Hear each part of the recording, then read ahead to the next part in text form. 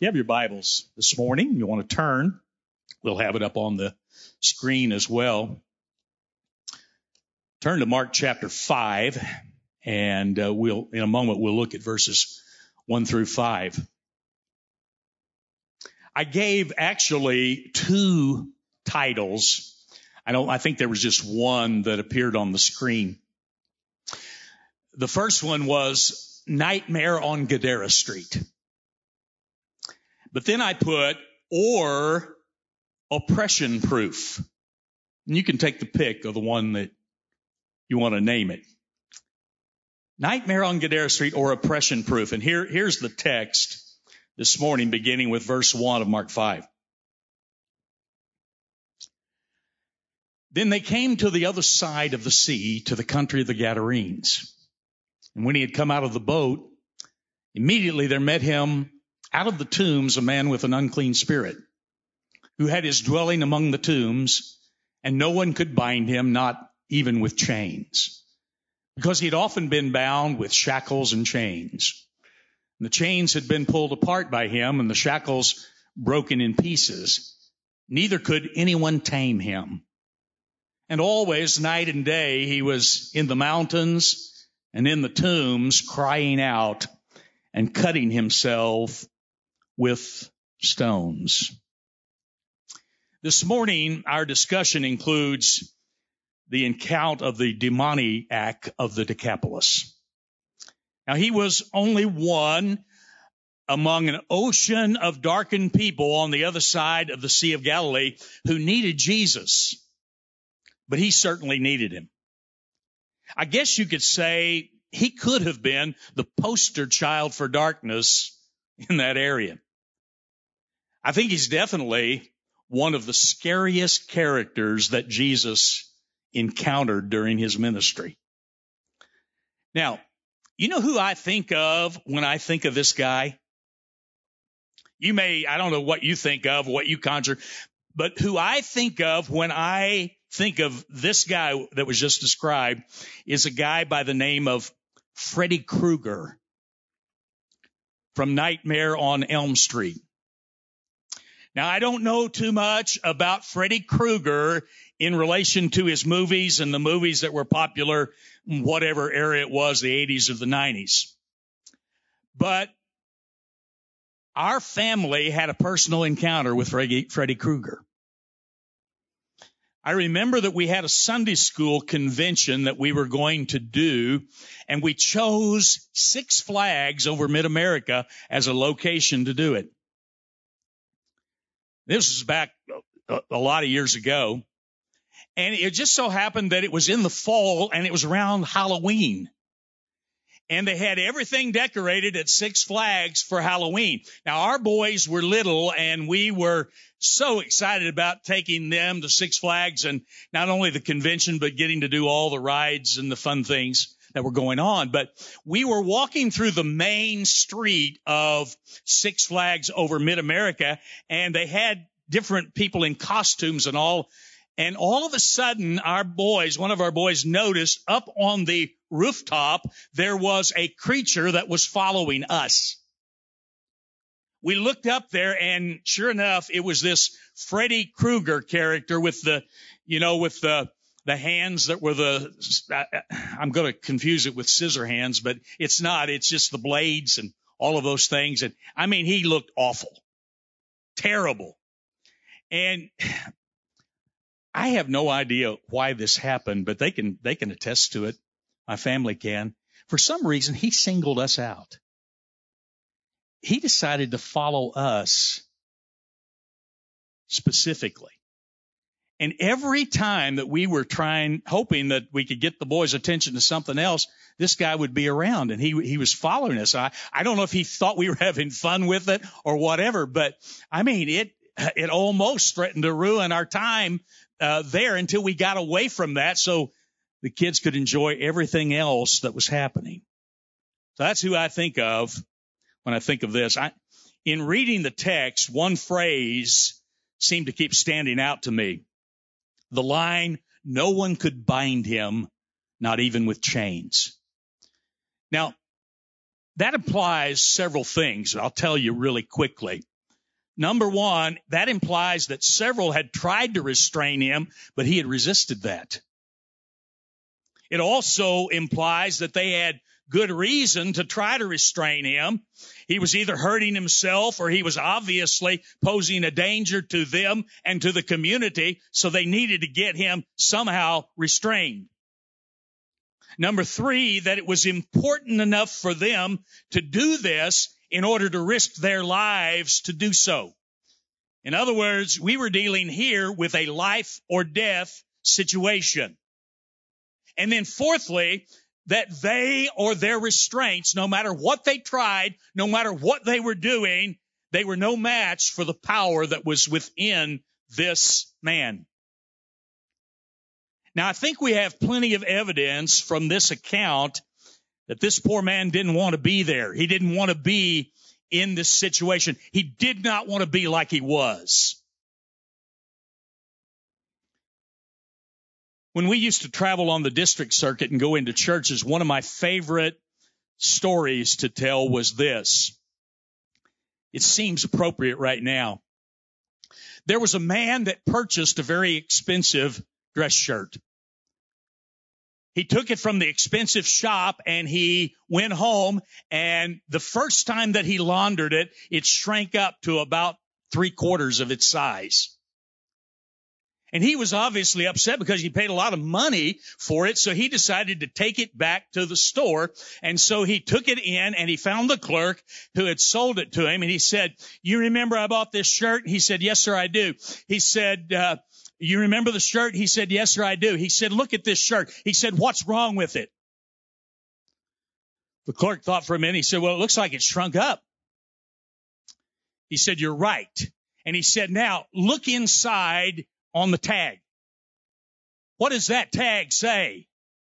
The clerk looked at it for a moment and he said, "Well, it says shrink resistant." And the guy said, "Okay, what does that mean?" Well, the clerk thought for a minute, and then he came up with his answer, and he said, "I think it means that the shirt will shrink, but it doesn't want to."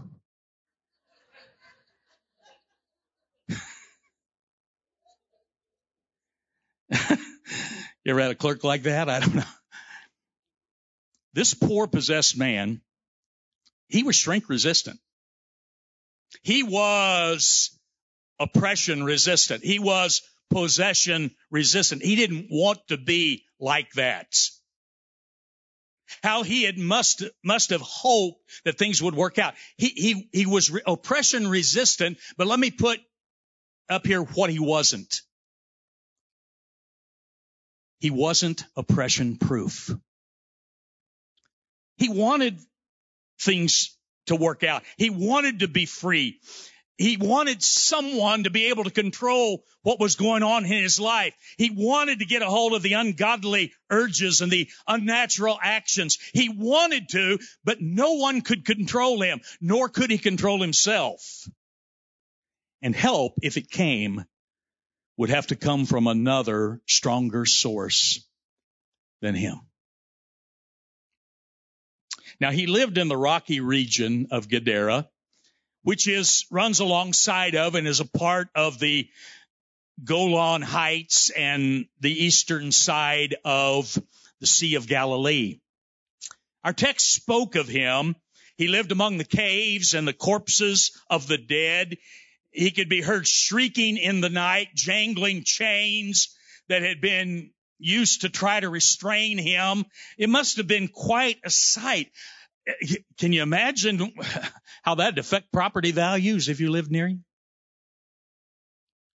If you saw him up close, his naked body would reveal deep bloody gashes from where he had cut himself with stones, and probably while foaming at the mouth.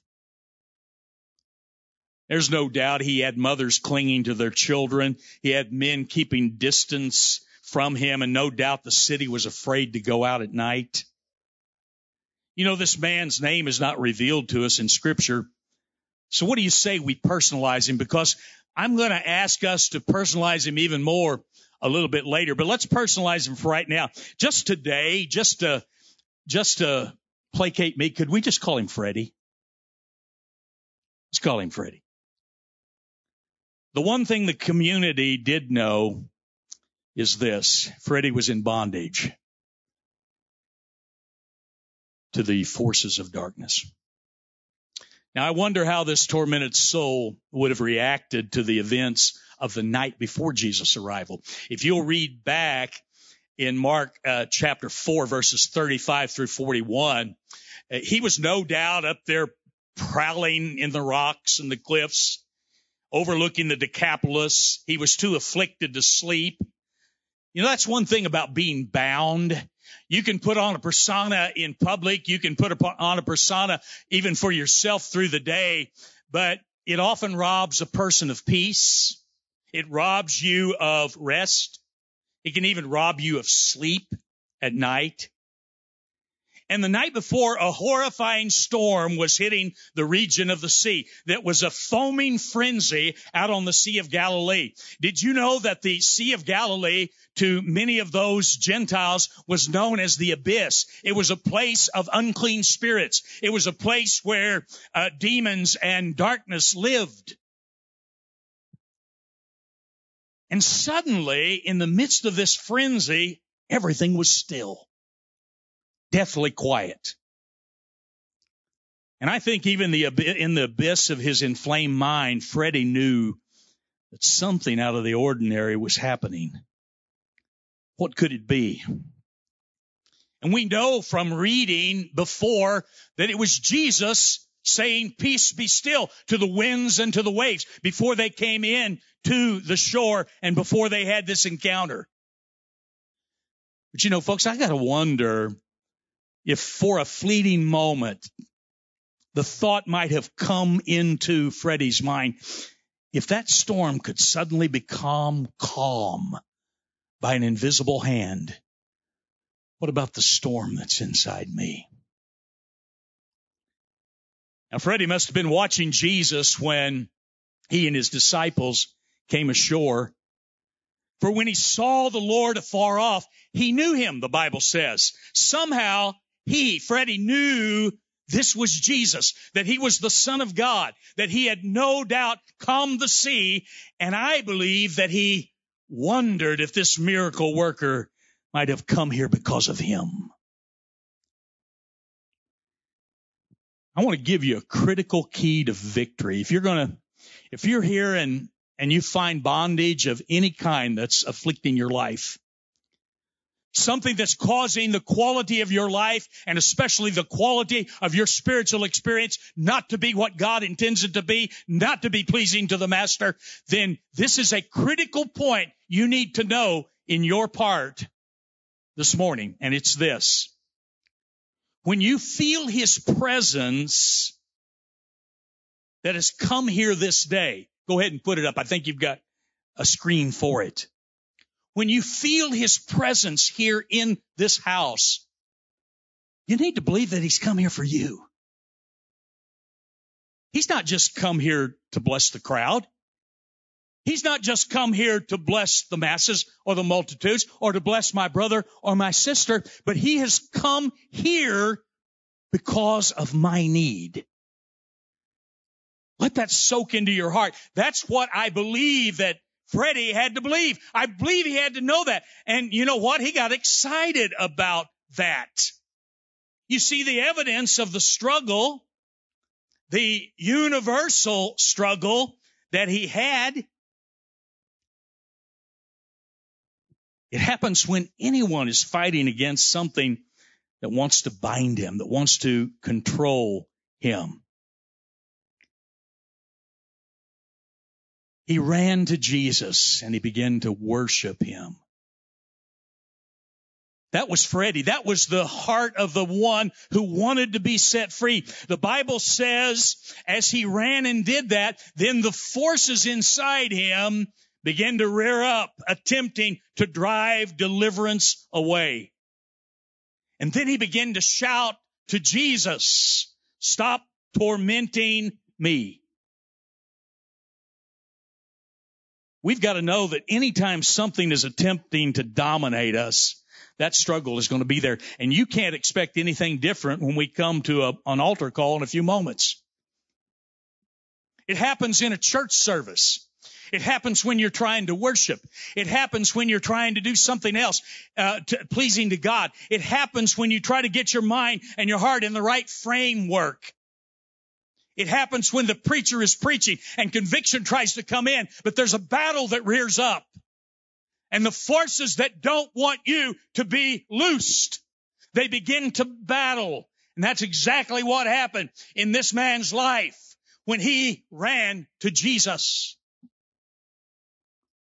You see, that thing that we're struggling with, that thing that we've carried so long, sometimes it's become like a crutch to us. Sometimes it's become like a second companion to us, and we don't know how to live without it. We don't know how to get rid of it, and so it's going to struggle for survival.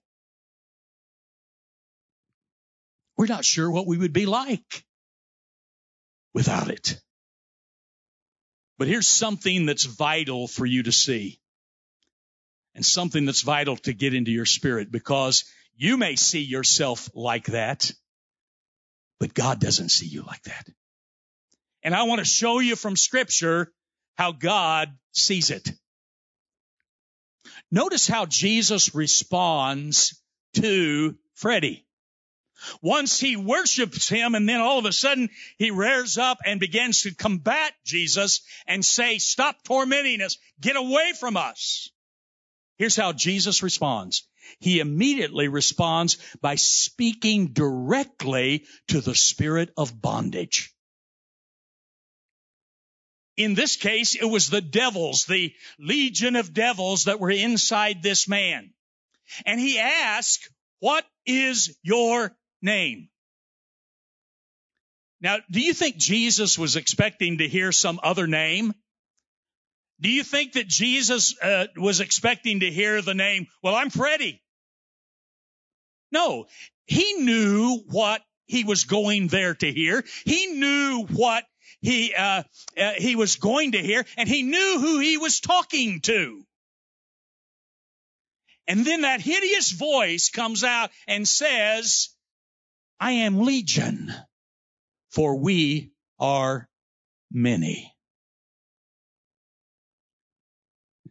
Now, some say there were 2,000 demons in this man because there were 2,000 swine that they went into and they ran down over the cliffs and were destroyed. Some say no, there were 6,000 because that was the number of troops in a Roman legion. But you know what? 2,000, 6,000, 2 million, it doesn't matter. Big or small, every bondage was and is subject to the Lord's command. It doesn't. You think your situation is too tough for the Lord? You think, "Well, I've had this thing for so long. I've never been able to really get deliverance over it. And maybe Jesus' power just can't quite reach it." See what he did here. Because here's the point, and let's put it up. Christ separated Freddie from that which had him bound. They were two separate entities. And that's what Jesus saw. And let me tell you how Jesus sees you today if you're struggling with any kind of bondage in your life. And we'll talk about some of the kinds of bondages that it can be here in a few moments. But here's how the Lord sees you. He sees you as separate from that which has you bound. He sees you for the person that you could be, free and full of the life of God and the Spirit of God. He sees you as who you are and not as what that has made you. Please understand that.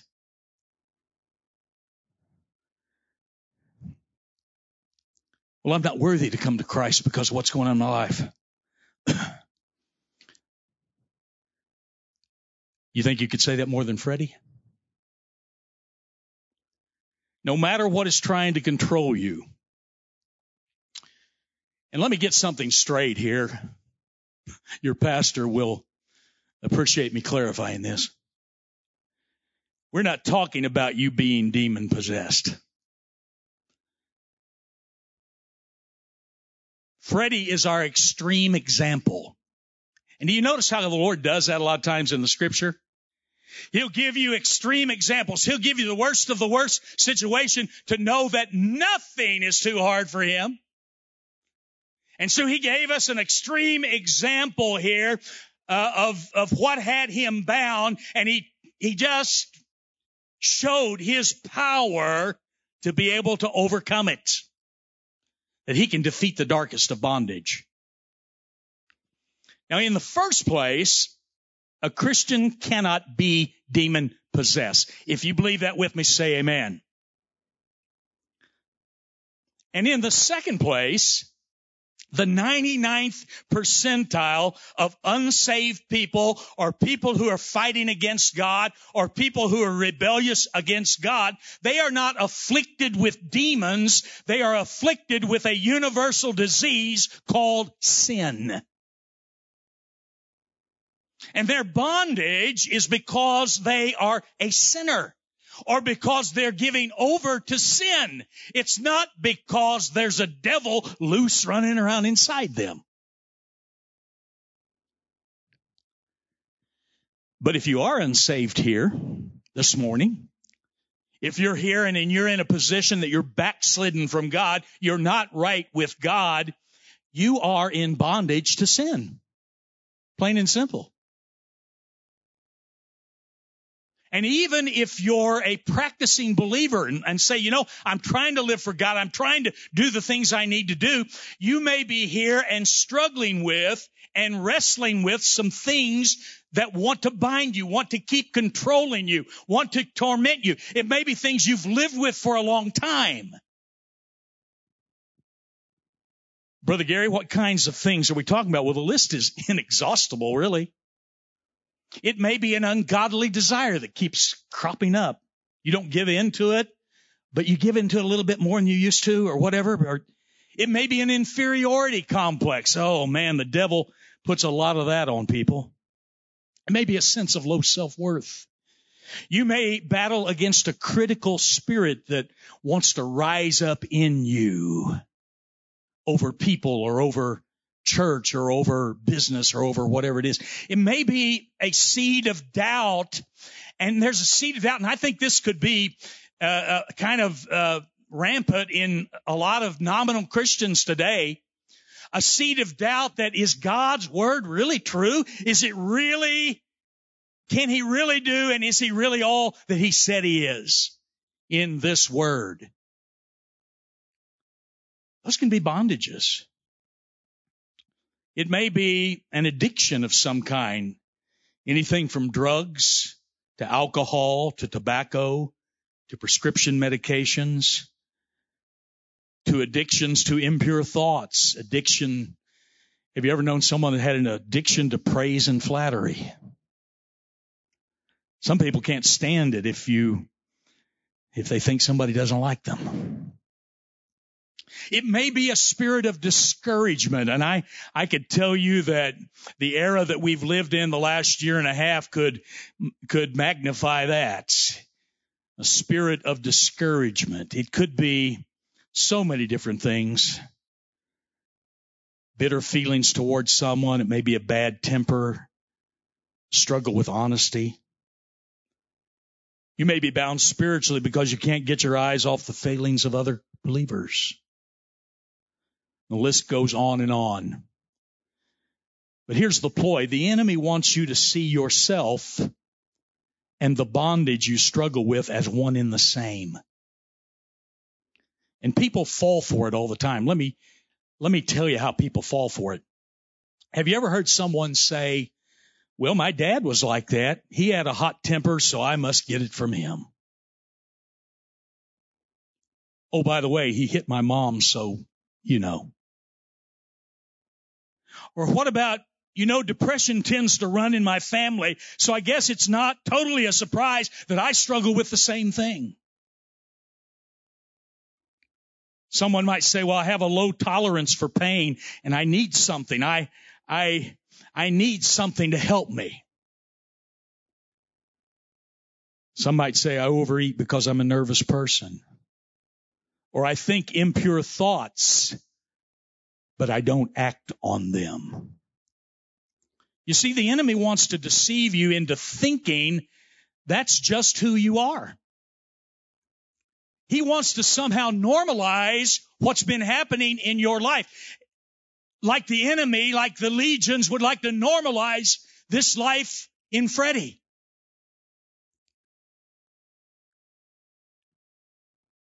And the enemy is succeeding with people at an alarming rate. But Jesus separated Freddie from those entities that tried to control him. Christ spoke directly to those chains, and he commanded them to fall off.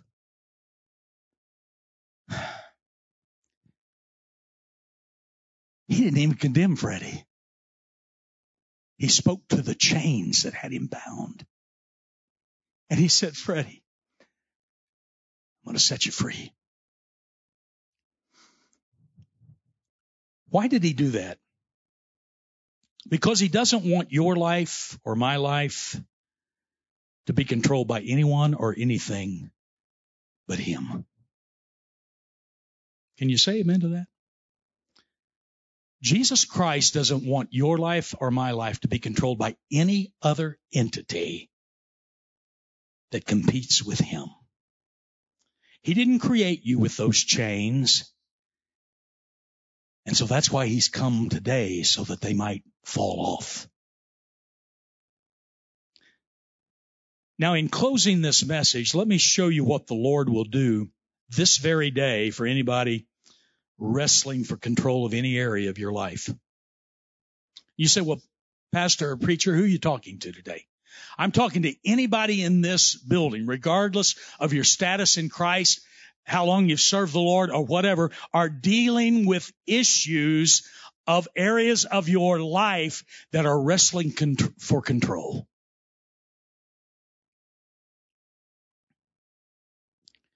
And he wants to do it whether your potential bondage is little or whether it's looming large. He did it in the life of Freddie from the Gadarenes. He met an overwhelming need in this man's life, and he did it with total victory. If he could simply speak the word and conquer a legion of demons, what you're wrestling with this morning, I got to tell you, it doesn't frighten the Lord. He says, bring it on. And he says, bring it to me. I want the musicians to come back and begin to play softly. But I want to direct you to Mark chapter 5 and verse 15. We'll put it up on the screen. And I want to show you what Jesus did for this man. Mark chapter 5, verse 15. Do you have it there?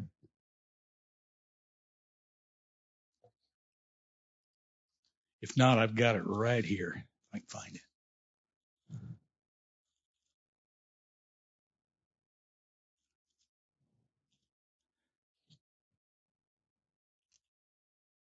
Verse 15. Then they came to Jesus and saw the one who had been demon-possessed and had the legion, and he was sitting and clothed and in his right mind. And they were afraid. First of all, look at that. He was sitting. I doubt this poor wretched man had been able to sit still for 5 minutes from the time he became entangled in this bondage. His life was no doubt tied up in knots. He had become subservient to those things inside him that were driving him. I don't imagine he even remembered what it was like before. How it felt to be unencumbered, how it felt to be normal again. But the Bible says when Christ touched him, they found him sitting with Jesus. You know what that word means? That word means dwelling with. It means residing with the Master. And it was so abnormal what they saw in this man that they were shocked. Now, often in Scripture, when people sat at meat with Jesus or banqueted with Jesus, they were reclining. And this may have been the case here. This man, and the point is, Freddie was at peace. Finally. There was obviously a physical change. If he shook before, he wasn't shaking now. There was an emotional release. He was no longer twisted and tormented inside. The delivering touch of the Lord made a tangible, noticeable, very real difference in the way he felt and the way he functioned. Can I ask you this day, who here desires to remember what it was like to be really free? Who's here this morning and desires to know what it's like to feel right again? What it's like to be normal again?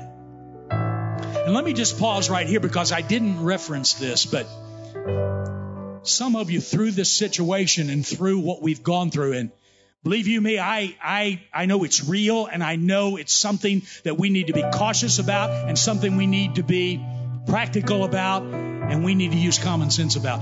But some of you may be here and you've kind of dived into a real spirit of fear. And it's been a while and you don't know what it's like not to be that way. And I want you to know God can deliver you from that today because He separates you from your fear.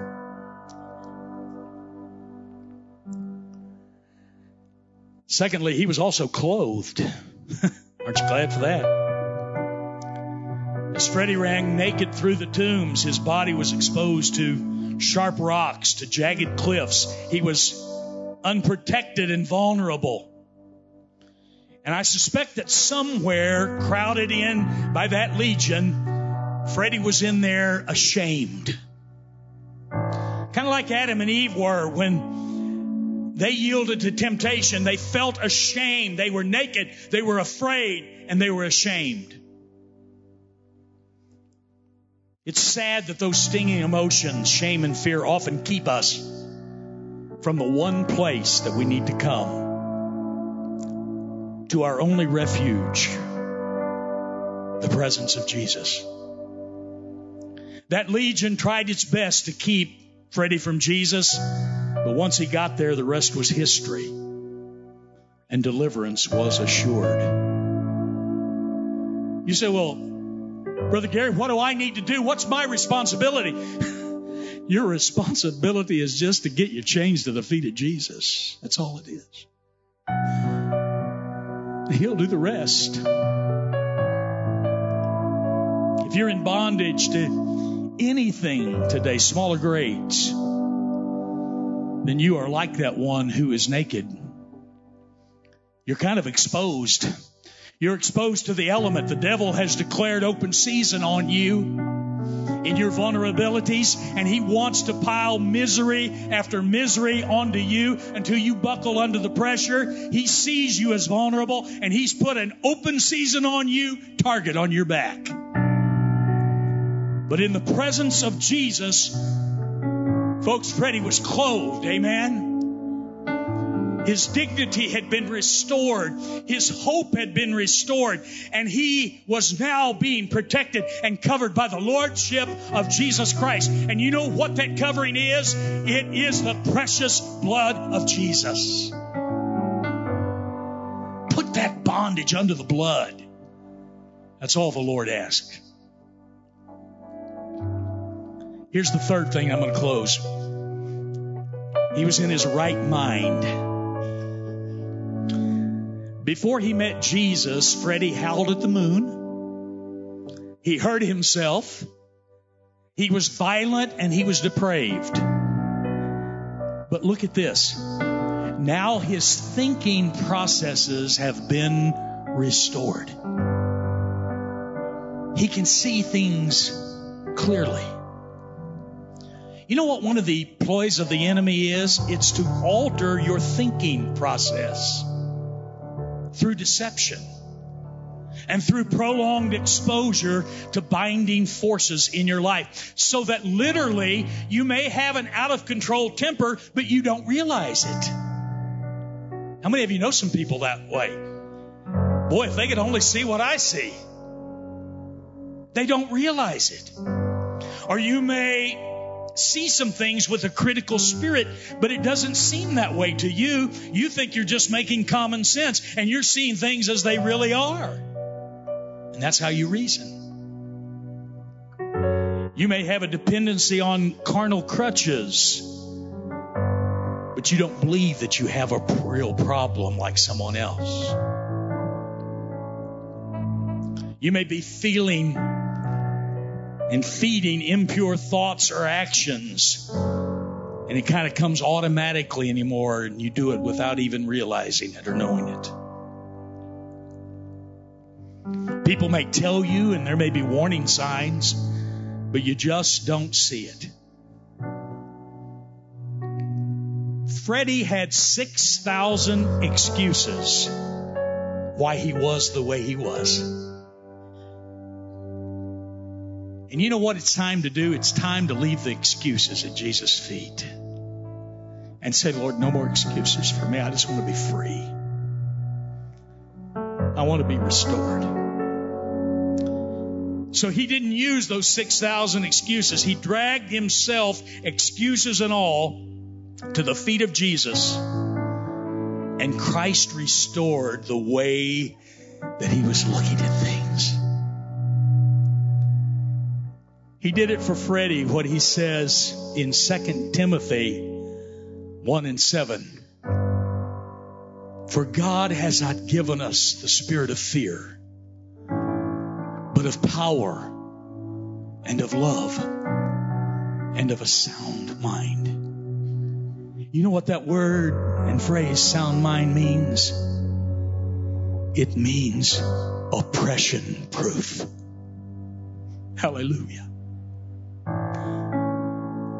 Father, I'm praying this morning for those who are here, and something needs to happen in their life. Lord, they probably didn't even realize as they got up and got ready to come to church this morning, and certainly the devil didn't realize it. God kept the wool over his eyes.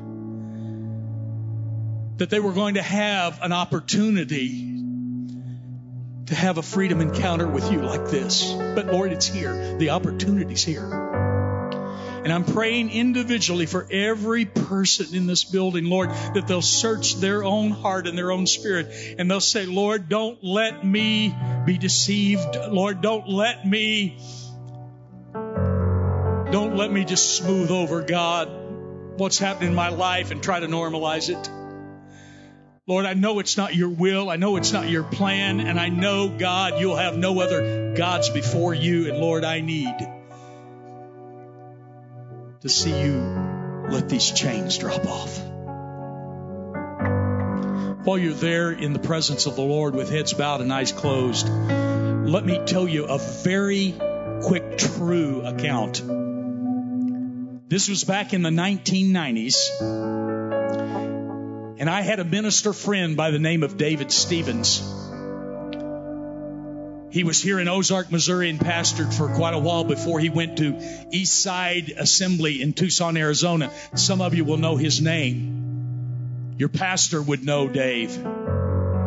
He passed away in 2004 of colon cancer. But back in the 1990s, around 1997, they were caught up in the spirit of revival that was coming through their church. And there was a lot of praying and tearing in the altars. And he had a layman by the name of Brother Caldwell, Adam Caldwell, that was in his church. And Brother Caldwell was, according to Dave, he was a model of a Christian, a believer, a helper, a saint of God. And they had an altar call after a revival meeting one night. And he noticed that Brother Caldwell had slipped up to the front and tears were coming down his face. Brother Caldwell lifted his hand in praise to the Lord there. And Dave and the evangelist just simply went by, and the moment they touched him, he fell out in the floor. And he was out for over an hour. They didn't think too much about it because that was the kind of thing that was happening in that day. But it was in the next publication of a publication that he was the editor over. It was called Good News Publication for Arizona. It was there that Adam Caldwell made the admission that when he went down to the altar that night, it was because that since the age of 16 years old, he had been hopelessly addicted to pornography. He said it had gotten so bad and so much a part of his life that even in his business, it would come into his mind. It would flash in his mind. And even in church services at times while he was trying to worship the Lord, those grotesque images would come across and torment him. And he went to the altar that day, believing that someone could loosen his chains. And he said that night, God freed me totally. He said, I've never had even another thought, another inkling. He said, it turns my stomach, the thought of anything like that in my life. Aren't you glad that Brother Caldwell was aware enough to know that even though every person in that room thought he was the top scale of Christian people, that he was aware enough to know that he needed the touch of the Master's hand, that he needed deliverance and for chains to be set free. I don't know what more that I can tell you this morning. From the very beginning, God began to set this up. From the very beginning, when I knew I was coming here, He began to tell me what I needed to focus on. And so the rest belongs to you. Father, I pray if there's anyone here today that needs release from anything in your life. Lord, the last thing that the house of God should be is a house of judgment, and we just bind any spirit of judgment at all today, Lord, and we say, listen, we just want people to be set free. No matter what it is, they don't have to tell us what it is. God knows what it is. God knows what He needs to separate from the wonderful person that He has created in you. And God's going to do that sorting. And Father, I just pray today that you would help those to respond to you, Lord, who need their chains to fall off. Let me ask with heads bowed and eyes closed. And I'm going to say this because I'm going to pray for you, and I'm going to give you an opportunity to do it in this age of COVID the way you're most comfortable with. But I will tell you, there's nothing like an experience of coming down to this altar and experiencing these chains fall off right here. And so if you want to do that, these altars are going to be open to you, and I'll pray with you. But I'm going to ask in the house with no one looking around, and whether you come down or not, is there somebody I can join together in prayer for you and say, Lord, in the name of Jesus, these chains are going to fall off this day.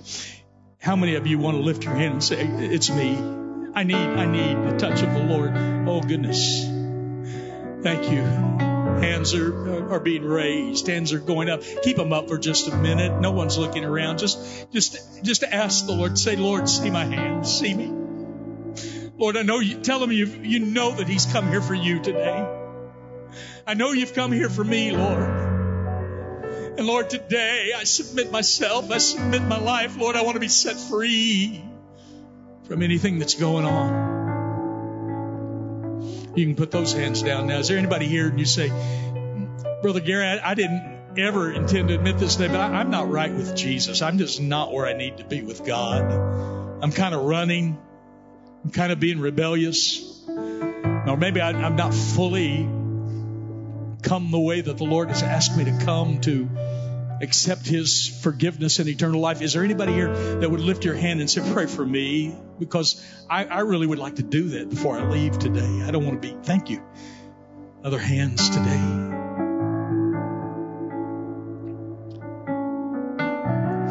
We're going to stand with me, and we're going to sing a chorus.